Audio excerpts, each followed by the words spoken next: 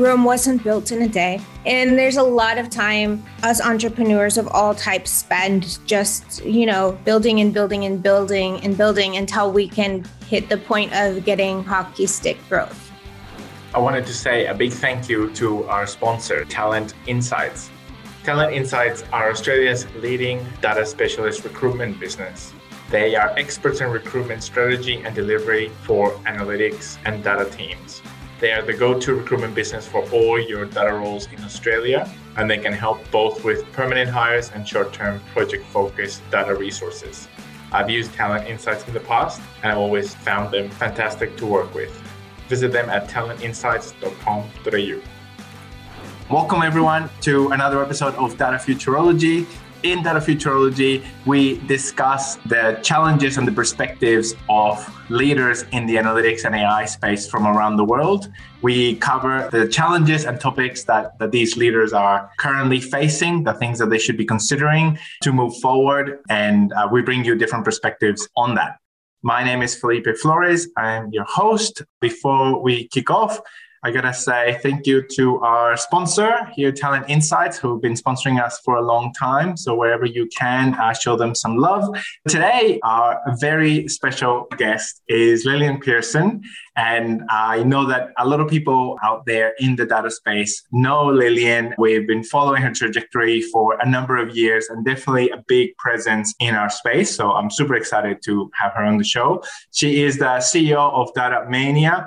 She's a data business mentor and she's a data product manager and helps people build their businesses in the data space and advance their careers in the data space. So we have a lot of passions in common and I am super pumped to have Lillian on the show. Welcome, Lillian. How are you doing today? Very well. Thank you for having me on the show, Philippe. I'm excited. Very, very excited. So I wanted to ask you, if you can give us like a summary, an overview of your journey so far. How did you get to where you are today? Well, okay. I started my business as just a side project back in 2012. And then I went full-time in the business in 2013. And I did a lot of different consulting work all over the world for several years. And I guess about 2016, I started working with LinkedIn Learning to do my Python for data science courses. And, in the course of this time, I also wrote a few books and stuff. So as I was working as a data consultant, I was starting to move more towards having all of my offers online. Mm-hmm. And at a certain point, by the time I had our business, had supported 10% of Fortune 100 companies. And through the partnerships, I've been able to reach and train, help educate over 1 million data professionals. I turned the business on its face a bit and started working on, instead of growing my business and it all being about, helping businesses more to B2B, I turned it B2C because I have a community of 650,000 data professionals. So instead of working as a data consultant, I started helping other data professionals become better data leaders and entrepreneurs. And so that has been the core focus of our business for 2 years. And I'm committed to that not changing in this business ever again. That's an amazing journey of creating a number of LinkedIn courses. I think about 5 LinkedIn courses, helping train over 1 million data professionals is amazing, an amazing impact. Having such a huge community, writing 4 books. It is including Data Science for Dummies. What you've been able to cover in this time is almost a lifetime's worth of work that you've. Oh, you're very kind. No. My mentor says you've got to slow down to speed up. However, the truth of the matter is that I've been doing, since 2014, I've been doing that from an island in Thailand mostly, unless I had to travel overseas. So, having this full time, I haven't had, so when you take on, it's kind of why I stopped doing consulting in any sort of B2B work, is because when you take on, other people's projects, that slows you down. Right. But like, we are really like focused on, we're working. There's no like distraction. You know what I'm saying? So if you don't have another job, another thing, client work, all this stuff, you can make progress, and it's not, it's actually not that much work. Yeah. Especially with a team, right? Exactly. And that's the key. But I love that you're focusing on helping people get more impact out of the knowledge that they have in terms of the data science knowledge that they might already have. Then I'm definitely big on that, because I feel learning can be addictive for me as well. But I've kind of found my way out of that, and we can talk about that more. Well, that's very disciplined and very self-aware to be able to evaluate things like that. Essentially, at that almost like at a detached level, almost looking from the outside in, saying like, how can Lillian have a bigger impact, right? And then now helping other people do the same. So it's very impressive. So tell me about the work that you've been doing with your clients and through your programs over the past couple of years. So helping them start their businesses, looking at data-driven ventures, products, etc. What have been some surprises for you in that journey? Definitely. I love talking about this. I love helping other entrepreneurs do well in their business. I got a surprise yesterday. I'm featuring a few of my clients in my book, in the update. So I got a story from him, and next week is going to be a YouTube video, which is called How to Build an AI, a secret to building AI that actually sells. Nice. And it's basically teaching people how to pre-launch and pre-sell their SaaS software and how to develop it while they're monetizing. And I got a surprise yesterday that my client, Cam Lee, in his first year since we worked together, he got 300 and he was saying it's like, okay, so 310 in revenue, but then also the 60K in pre-sales for his SaaS app that he's been building while he's been delivering the service, which is the embodiment of what I say to do in this video. So I was like, oh, shoot, but the video is already scheduled, so I can't add him in. But I'm, so people like Cam Lee who really like take action, working with them is always really incredible, because you can see, you get to actually be part of, like, you can feel your impact a little more. But for the most part, Rome wasn't built in a day. And there's a lot of time us entrepreneurs of all types spend just, building and building and building and building until we can hit the point of getting hockey stick growth. So other surprises, I'm sure there's been lots of them. It's been very interesting to see the changes in the data science field since 2018 in terms of there's a lot of other people. It's become a lot. You remember before, I don't know how long you have been working in the field. Yeah. Were you working? Too long, embarrassingly long, I think. Okay. Yeah. So it was like, there wasn't anyone out there. It was crickets for a really long time. And then since 2018, it's been, wow.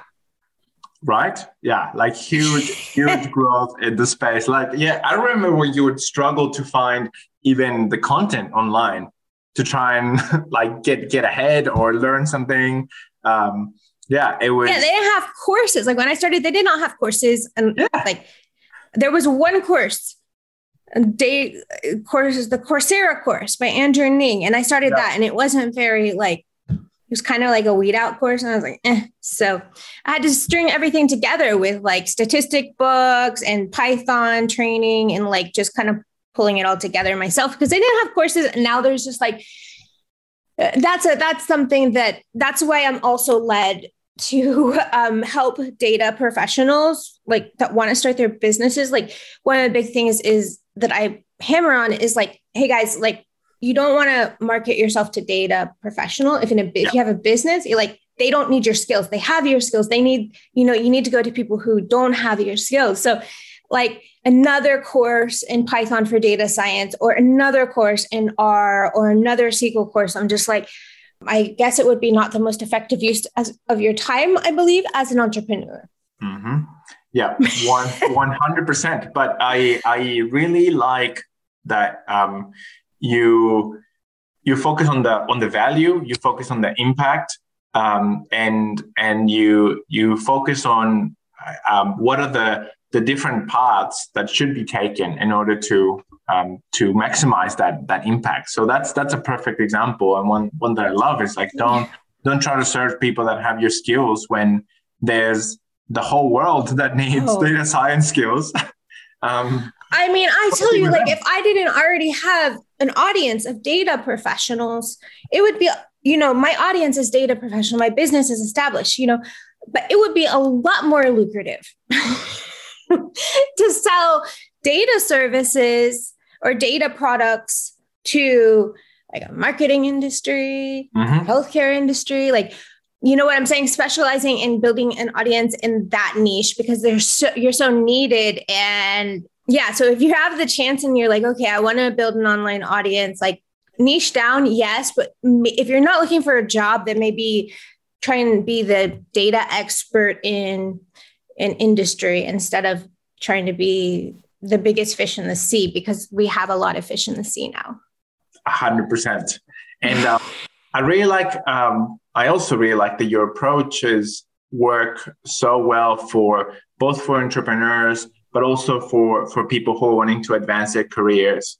Because what I see a lot of times is that people focus sometimes solely or sometimes the majority of their efforts go into improving their technical capabilities. And there is a lot more that is needed in order to maximize your impact, to deliver more value, to create a difference both in your organization or in other people's organizations through your business. I really feel that you focus on helping people kind of like have a broader mindset about what is required in their professional lives in general. So that was a surprise I learned this year. I have a quiz. It's a fast, fun 45-second quiz called Data Superhero Quiz. And it helps people tap into, okay, so it goes into what are your skills, but it also goes into your personality type and what are your interests and passions. And what is a vision? You know, if you had to answer in 5 seconds, what's your vision for the next 3 to 5 years?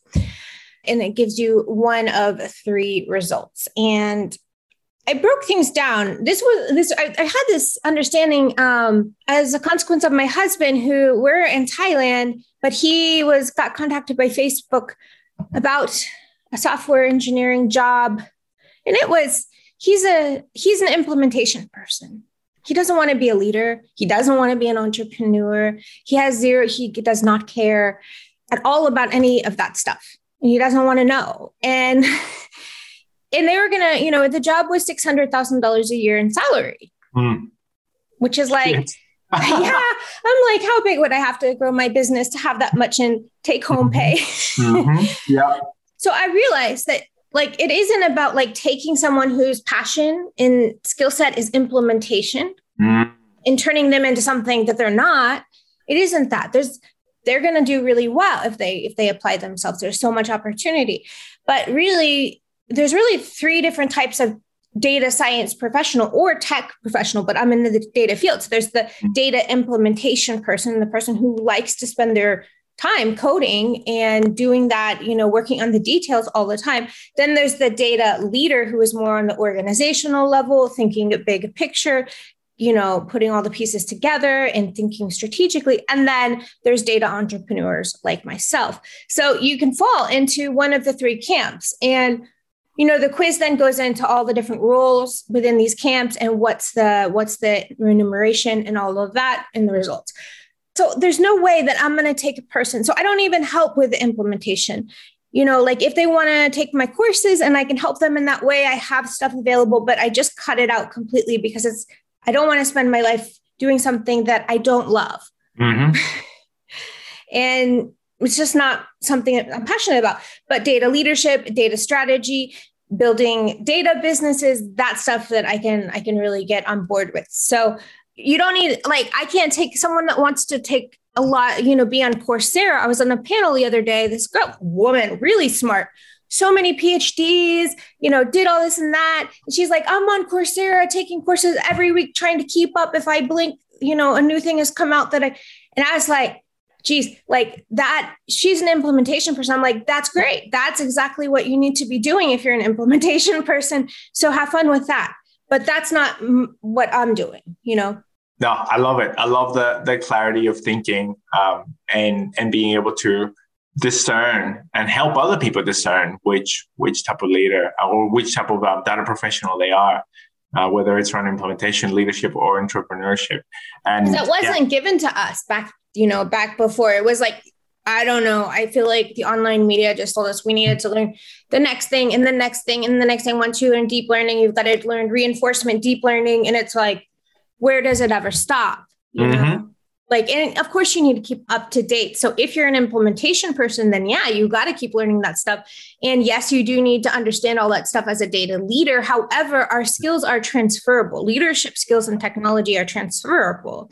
So the value isn't in coding the details and knowing, the functions to get this done. The value is actually in connecting the technology between the people and the business leaders and the actual customer to make sure that it generates profits for the business, which is transferable to pretty much everything. Right. Exactly right. Yeah, I love it. We had a comment from Fiona saying that her goal is to be a data leader. And from Conrad, he said leaning towards data leader and data entrepreneur. Yeah, I think that probably most people on your podcast would be towards that side of things because it's data futurologies. We approached you about, can we come on your show? And so we did that with in mind that, okay, you're also on board with the same type of thinking.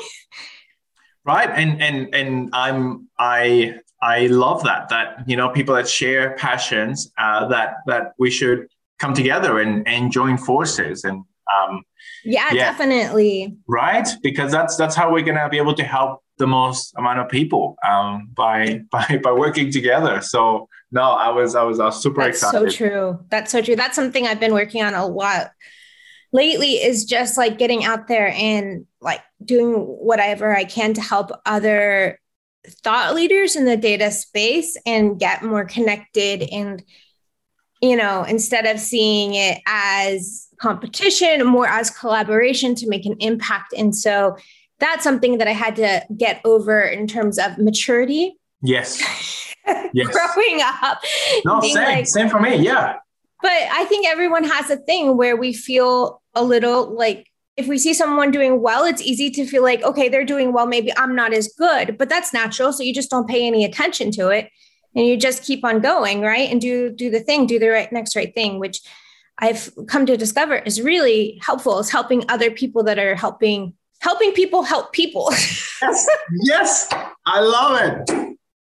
Oh, I love it. About years and years ago, I think 12 or 13 years ago, I had started an analytics consulting company. I literally didn't know anything about business. I had been an analytics consultant for 7 years, and I was like, I can do this. Painful experience to come to against the realities of business. And in the early days, yeah, it's a lot to learn. People I did the same thing, which is why I now help because I've spent a lot of time and a lot of money learning how to grow my business with various coaches and mentors. So yeah, but I did that too. Right. Because we're smart, right? We are masochists willing to go through the pain. Oh, geez. But in the early days when I was starting that business, I did an entrepreneurship course. And one day they had us do this activity where they separated us into groups. Everyone got some Legos, and it was the task was build the tallest tower you can. And everyone like used the Legos as efficiently as they could in their groups. And then people started to try to find like get their phones and like stack up the phones one on top of each other and then put the Lego on top and be like, oh, our Lego's higher, and like started to have that type of thinking. And then, you know, I don't know, 20 minutes went past and we sort of looked around and we're like, what if we just all put our Legos together? And then we got the tallest Lego, and obviously there was no other Lego that could be higher. That is such a great analogy. And that's when I was like, I get it. Like, obviously, that's what they were trying to teach us. I was like, I get it. Like, join forces with people that have the same passion, who are doing, trying to help people in the same way, and everyone's going to be better for it. So yeah, that is a really actually very good analogy. Really changed. Was that a university thing? Like at a school? No, it was literally run in Australia by entrepreneurs. So entrepreneurs helping entrepreneurs. And it was... I wish I got that lesson earlier. I never even thought of it that way, but it's actually so true. Yeah. Like, combine and you'll be able to do more. So that's really interesting. That brings this episode to conclusion. Thank you so much for listening. Please find us on datafuturology.com or on Facebook, Twitter, LinkedIn, or Instagram as Data Futurology. Also go to datafuturology.com/podcast to find the show notes for this and any other episodes. If you liked this episode, it would mean a lot to us if you could leave us a review wherever you listen to our podcast. I hope you enjoyed this episode and that it was helpful and valuable for you. Thanks again, and see you next time.